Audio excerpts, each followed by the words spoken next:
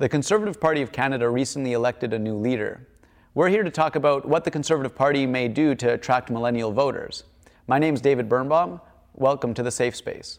With me today are Patrick Schertzer, Jovian Damar, and Leila Mima Coleman. So, did anyone here follow the Conservative leadership race? Yes. All right, so we have one person.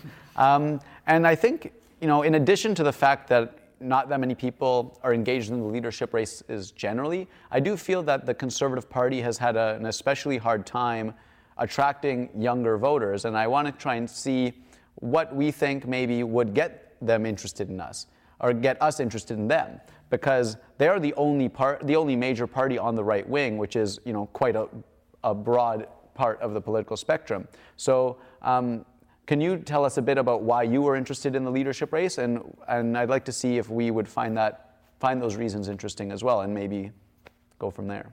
I've always been fairly politically engaged. My undergrad and master's are in political science, so it kind of goes hand in hand. You can't really do any of those things without kind of touching on politics. And I always leaned a slight bit more to the right anyway, I think because of my upbringing. I just believe that if you work hard and put effort in, that's the way kind of for you to lead forward. And that leads me into, we've done provincial political stuff, federal political stuff, et cetera. And then I was a little bit involved with the leadership race just a few months ago, really. And I think some of the keys to getting people involved, and I think it goes across all political parties. I think there may be a bit more of a youth deficit with the Conservatives, but I think as much as the Liberals and the NDP put a youthful face on, there's still, if you look at the age of MPs in general, are still there's a large gap between people who are, say, in their 20s and the people who are actually elected making decisions. If you're young in politics, you're in your 40s kind of thing. It's not like you're in your 20s or your 30s, really. There's still very few people in that kind of realm that's engaged. Mm-hmm. So I think for some of those parties, it just means making those issues connect and talking about youth issues, which some parties do sometimes, but again, some fall short.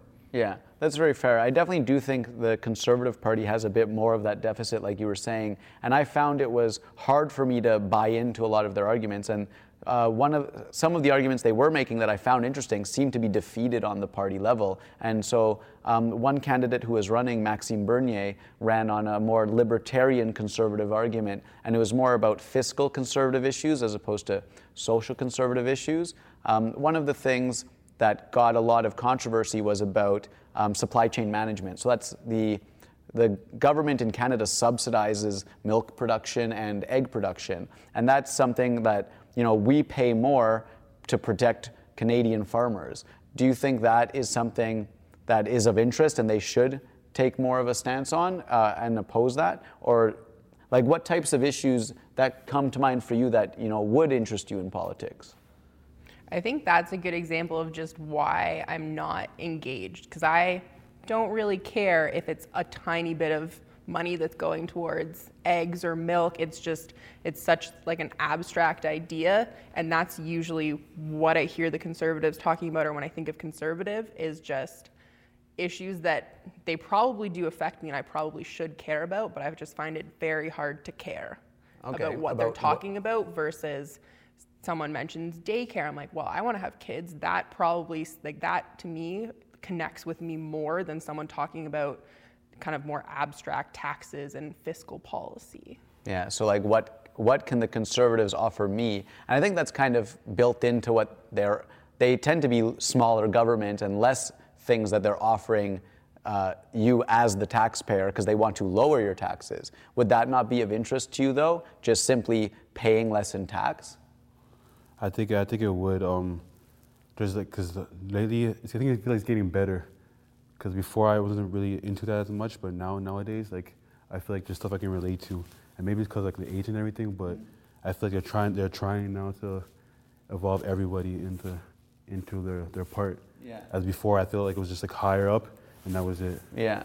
One thing I think, I don't know if it's a good thing or a bad thing for them, the Conservatives have tried to cast quite a wide tent around all of the right wing, really. And they used to be multiple parties. Stephen Harper united them into the Conservative Party of Canada. But it also, I think they've been, delayed in terms of moving with the spectrum. I think politics has shifted more progressive, and they are maybe a bit more delayed relative to our generation because of the further right-wing people that are still a part of that party. I think that naturally makes sense, and there are multiple parties on the left wing. Maybe that's factoring in? I think that's a part of it, because you have, on the right, you have one big tent, which has a lot of views. You can have people more on the kind of libertarian spectrum, like Maxime Bernier, who would legalize marijuana, have much more free market ideas in a whole lot of other areas. And then you have people much more to the right socially that don't want any of that, yet they're all in one party because that's the only block on the right. Whereas if you look on the left, you have more options to kind of pick from. You can go, well, do I want full subsidized daycare like Quebec has? Well, if the NDP supports that, I'm going to go there. But the Liberals might offer something in between, so there's kind of more choices out there. Yeah. And I'd argue if you're looking at kind of big ideas that draw people in, Conservatives aren't going to have big government ideas because they don't want to have, here's a huge daycare scheme and here's this fancy whatever. Then you don't really want that if you're voting for them to begin with. You're going to get more quote unquote goodies if you're looking to the left, which can be more enticing because on the right it doesn't seem to be as big. But there are issues like supply management which do touch on people's lives, and there's been Liberals like Martha Hall Finley has written a lot on this too that have shown that they actually do have big impact, but they're not like sexy issues that people really want to talk about. So it's hard to get that connect with people on the ground. And if you don't have that, it makes it hard to get people either out to vote for you or to be more politically engaged in general. And I think part of that too is a lot of the times what you hear in the news is them just opposing all of those ideas that to me sound like great ideas. I'm like, well, why wouldn't we want to do this? And all I hear is, oh, this person was against this person was against that. So that I think factors into a bit of the public image too, that if there's something that's an idea, but if you then maybe take a bit more time to think about it, maybe it doesn't make the most sense. And for me, it might not even make the most sense, but it just in theory sounds like a good idea, but then they're against it. Yeah, I mean, a big problem with the last federal election is Stephen Harper didn't seem to have many policy proposals. He seemed to have a few key ones that didn't really excite people, and there are still conservative policies. I guess that's, what we're trying to think of is what would those actual policies be, but to just be against ideas, that doesn't entice people to vote for you. That was kind of, part of the problem with Hillary Clinton's campaign is she was just saying, I'm better than Trump, not here are my ideas that you should vote for. And definitely a big thing is, less government and less programs, but within that there should be ideas as well, and not every idea costs money either. But I want to talk about kind of some of the major things, and I think a big problem is they don't come to the table in certain regards. So let's talk about climate change. That's something that a lot of people are interested in, and 96% of scientists say is a fact, but they're still not willing to engage and say this is our conservative approach to climate change. They still think the government shouldn't, intervene at all. I know Michael Chong was one of, if not the only candidate who came out and said we should have some sort of carbon pricing, and he was booed, right? And it's like, should they not still come with a conservative approach to the problem instead of just saying we don't want to deal with the problem at all? I agree. I think that's Michael Chong stands on one segment of the party, and there is a chunk of the party that does believe him and goes along with that, and others very much oppose and don't really take any action. It's not, I wouldn't say they're like Donald Trump in the States saying it's getting colder, well, we need more global warming. It's not quite like that. It's acknowledged that it's a fact. But instead of actively trying to do anything about it, the party at certain times does kind of sit there and not propose any real solution to move forward, which I think is a weakness, because those are big problems. And you can tackle it in fun ways like the Trudeau government can kind of do too. Like you can go to Paris and sign something that's really flashy and it looks great, but if you can't implement any of those things on the ground, you're not getting anywhere, but it looks good from a PR perspective. But I think that's something that the Conservatives can work on more, is some of those bigger issues that are really important. You need to at least acknowledge them and move forward. And I think the party's moving in that direction in a lot of ways. I think there's still some problems and some holdouts, but I think in general, and a whole lot of other social issues too, same-sex marriage, et cetera, the party's moving on that. And yeah, they might lag behind some other parties with a few years here or there, but they are moving in the right direction. Yeah, I guess fundamentally one of the main conservative things is lower taxes. And it's shown that as people get older, as people start their own businesses, have their own family, they do tend to, more people tend to be conservative as they age, and that's part of the reason. Part of the idea of lower taxes is appealing to me, right? I work for my money. I want to choose how that's spent instead of the government taking it. Is that an attractive thing to you too as well? I would definitely say so. I just started working within the past year and am now just experiencing the government taking 30% of my money. So now I am starting to care more about lower taxes and kind of exactly what we're getting for what we're paying, so what that 30% is going to. But when you're not paying taxes, that's hard to get me excited about that prospect because it doesn't affect me. But now, and I can see when you start making more money and you get taxed more and more, that does make sense why people are more conservative later. Mm. Yeah, and I think like another big example of what are the conservative answers is with regards to globalism.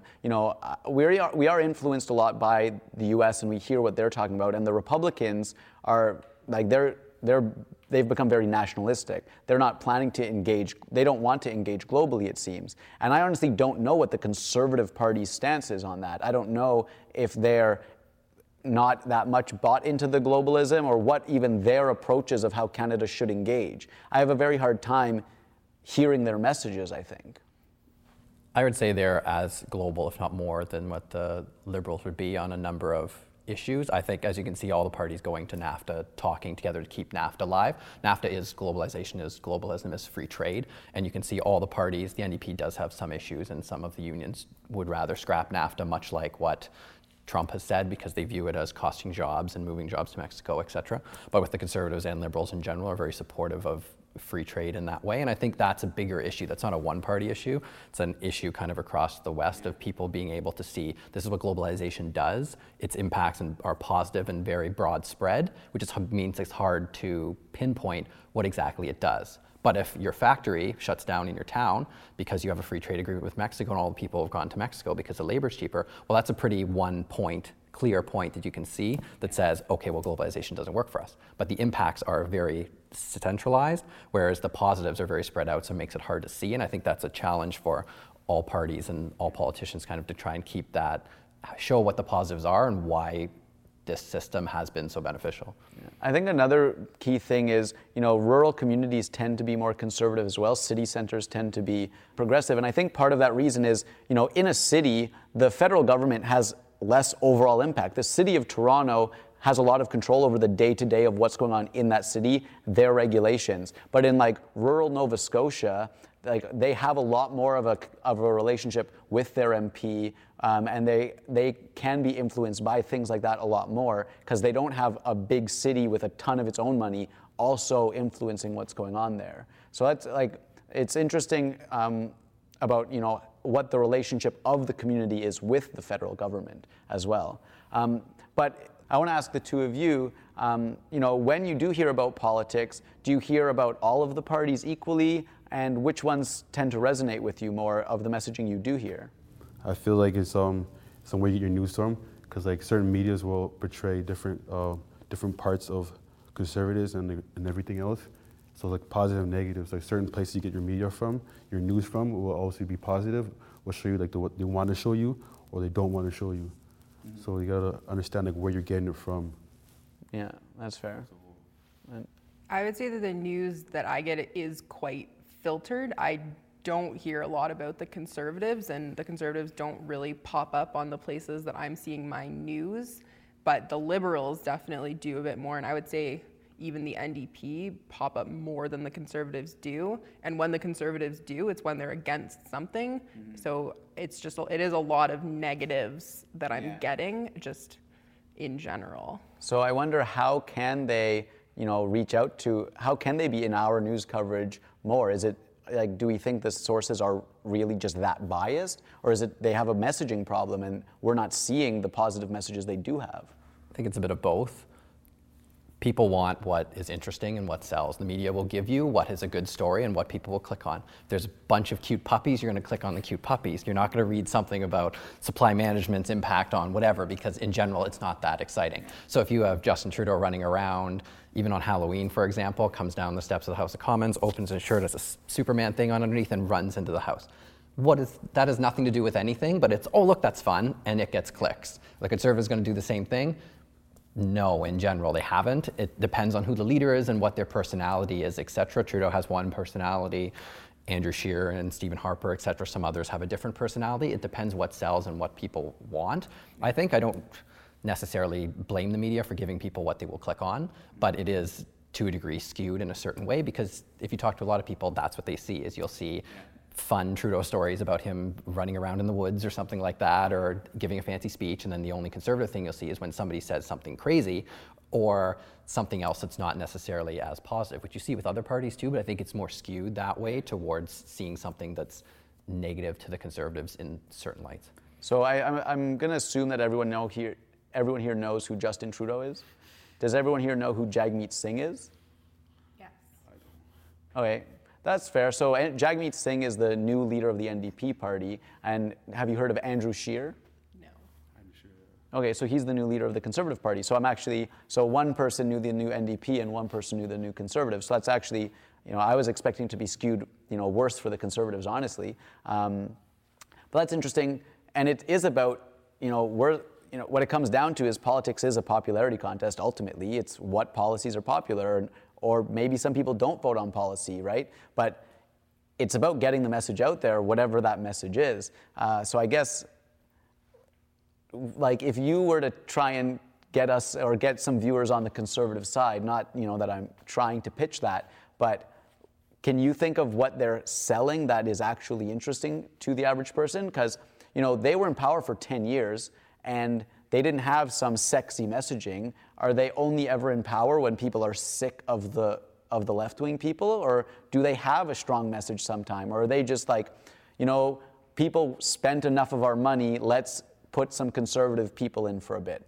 Like, I think it always goes in ebbs and flows. In general, in all countries, what people want. If you have Donald Trump right now, do I think we'll have Oprah as president in 2020? Probably not, because I think most people will go, we're really tired of this, and they'll pick somebody who's bland from whatever party. That's kind of what you want, as it fluctuates up and down. The celebrity's all fun, but people tend to get tired of that. If you look at Trudeau's father too, he was in power for about 15 years in total.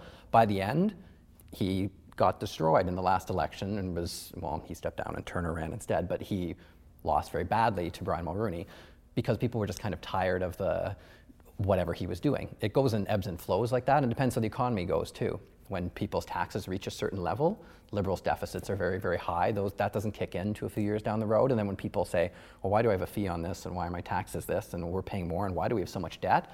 Then they decide that maybe they don't want that, and they want somebody with a more stable hand. But I think it comes down to who the leader is too, and what they're doing to reach out. I think Andrew Scheer, he's only been here since May. It's not like he's been in for 5 years. He has to still work out getting people to know him, going across the country, meeting people. But I think before, when we had Ron Ambrose as interim leader, I thought she did a very, very good job of being approachable, being out there, using social media in a way that connects with people that previous leaders and stuff have not done. She was very active on Snapchat and everything else, just things that are more fun that get people engaged. And I think continuing to move that way is a positive way for the party. And I think it's only really been not even a year for Andrew Scheer yet. And people don't pay that much attention until it comes closer to an election. So as we move closer to 2019, I think you'll see with all the leaders, and Jagmeet Singh too, all of them will be much more in the public eye, and then people will be able to take an informed decision as to what each person is offering and what they bring to the table. And I think a big problem, honestly, is that it is this, who's running for prime minister. It's become this more, entity position where that's not really how Canada's democracy is supposed to work. It's supposed to be, which issues do I care about in my local community? Who's the MP I want to vote for? And I think maybe if you can get towards that, the Conservatives might be able to sell you better, because it's, what will work well in your community? What am I trying to get you as a person? Not this non-entity position of prime minister. It's not really supposed to be that way. And maybe they can make that sell better. But it doesn't seem to be the way that democracy is going. And that to me doesn't seem like, if I was voting, I would vote for what party has what they're doing, because I wouldn't see how that one person who's in mine, if they aren't in power, what their total party is looking for, if that's not what my ultimate goal is, even if that one person wants something, it's hard to see how they'll really be able to make effective change versus voting for my mayor. That mayor can make a lot of change in my city, but it's hard to see how someone who's on provincial or federal government can make change in my city. Yeah, and I think that comes back to what we were talking about earlier about the difference between, a rural community and like being in a big city. Because in some communities, the federal and provincial people have a lot of impact. But in Toronto, they don't, like, which of your 40 Toronto MPs you vote for doesn't really have a major impact on the city. But if I have, a Northern Ontario region that they have a lot of influence in, they can have a lot more impact, I think. Which I think is true, but it's actually funny that it's kind of reversed, because if you look at what the numbers are for voting, way more people vote in a federal election than they do for municipal. Municipal is by far the lowest, but municipal is what's closest on the ground. Your property taxes, you're having your streets plowed, all that's municipal that affects you most day to day. You're being affected by Canada's global foreign policy. Yes, but not in everyday tangible ways like that. Yet the turnout is lowest because there's no parties in Canada for municipal either. So you're generally voting for the person, which I think, depending on what riding you're looking in, some MPs, if they've been there a long time or have really good connections on the ground, a lot of them will vote for that person, even if they disagree with the party. But sometimes, and I think the majority of the time, people just look at what the parties are and they'll just check the box, even if they have no clue who the three people are that actually represent them and the constituents in either Ottawa or Toronto.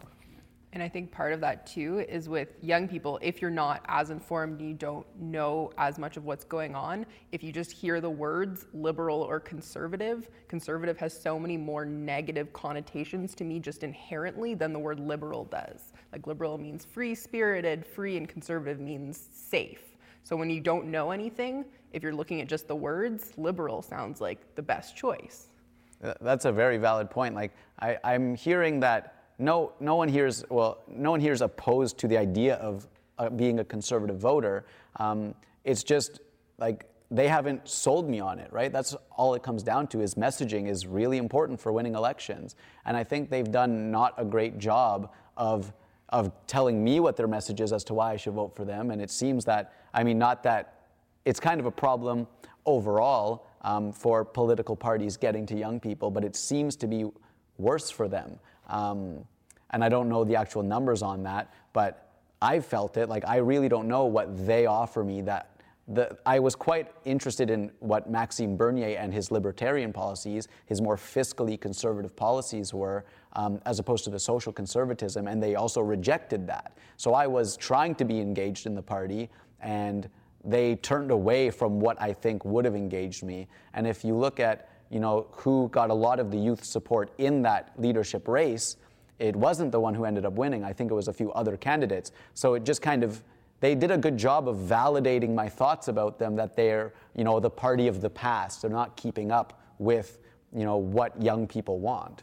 I think to kind of push back a little bit on that, the vote between Scheer and Bernier was extremely close at the end. It was within a couple percentage points as to what it ended up resulting to. And if you look at what their visions are, their visions for the party are different. But if you look at 49% of the party members essentially backing Bernier and 51% backing Scheer, I don't think that represents the entire party being more backwards. I think you're looking at a very big tent, and even within the people who ended up supporting Scheer, there's a lot of different views within that too. Some may just not like Bernier because they don't like supply management. Some may not like him because they don't like legalization of marijuana. But within that, you have a whole bunch of other kind of segments with shakeout, which I think does make it harder in general to put policy together, because you're not going to have everybody agree. And as conservatives, we won't come forward and say, this is what you're doing and this is your belief, and moving forward, kind of like what Trudeau has done on abortion, making sure that all of his MPs are pro-choice moving forward. That's one statement, and then that's all they have to agree with that. The Conservatives won't do that. So what you have is more diverse ideas, and it makes it harder to come up with policies like that, because naturally you're going to have people that don't agree within the party. And that probably makes it harder for their messaging and for their branding. It's harder to put out just a general statement, or depending on what article you're reading, if they're talking to different people within the party, you're going to be getting mixed views on issues. Yeah, maybe it's just a problem of too big a tent when you're trying to, have and really when they say a big tent, very few people are registered conservatives that vote in the leadership race and things like that. So as big as their tent is, it's not a big percentage of the population, and it seems to be detrimenting them. Most people only pay attention at the elections anyways. And so maybe their big tent 3 years out of 4 is hurting them in the year that matters most. Yeah, it could be a point. But it also depends, because the tent is very big. but you also have to shift to the middle to get swing voters in every election. So each party has their own kind of core constituencies that fit here, but you're looking for kind of the broader piece in the middle. So you have to keep these people that are actually your base and support you and pay money and support the party, as well as getting other people. And I think the effect of having that split happen only 20, 30 years ago and having the party essentially be in tatters for 10, 15 years really does make it more cautious when trying to get the middle voters at the same time. Because if you go too much in the middle, like you do with Brian Mulroney, you ended up angering the entire right side. And if you break them off, well, then you have two separate Conservative parties, and then you're actually never going to win because you're not going to have enough votes from either party to form government. So you're kind of stuck in that middle ground to a degree. But I think moving forward to the next election, you'll see more policies put forward, because I think they're building on a good trajectory that you have to reach out, be more engaged with social media, and put forward policy that people want, not just opposing something, because that doesn't get you over the finish line. It only gets you so far. Yeah, well, on that note, I think we'll end it here. I think it really does come down to a matter of messaging, and that's what an election is I have to want to vote for them. So I want to thank my panelists for coming on, and I want to thank you for tuning in. I'd love to hear your thoughts on conservative values in the Conservative Party. Thanks for watching The Safe Space, and I hope you'll tune in next time.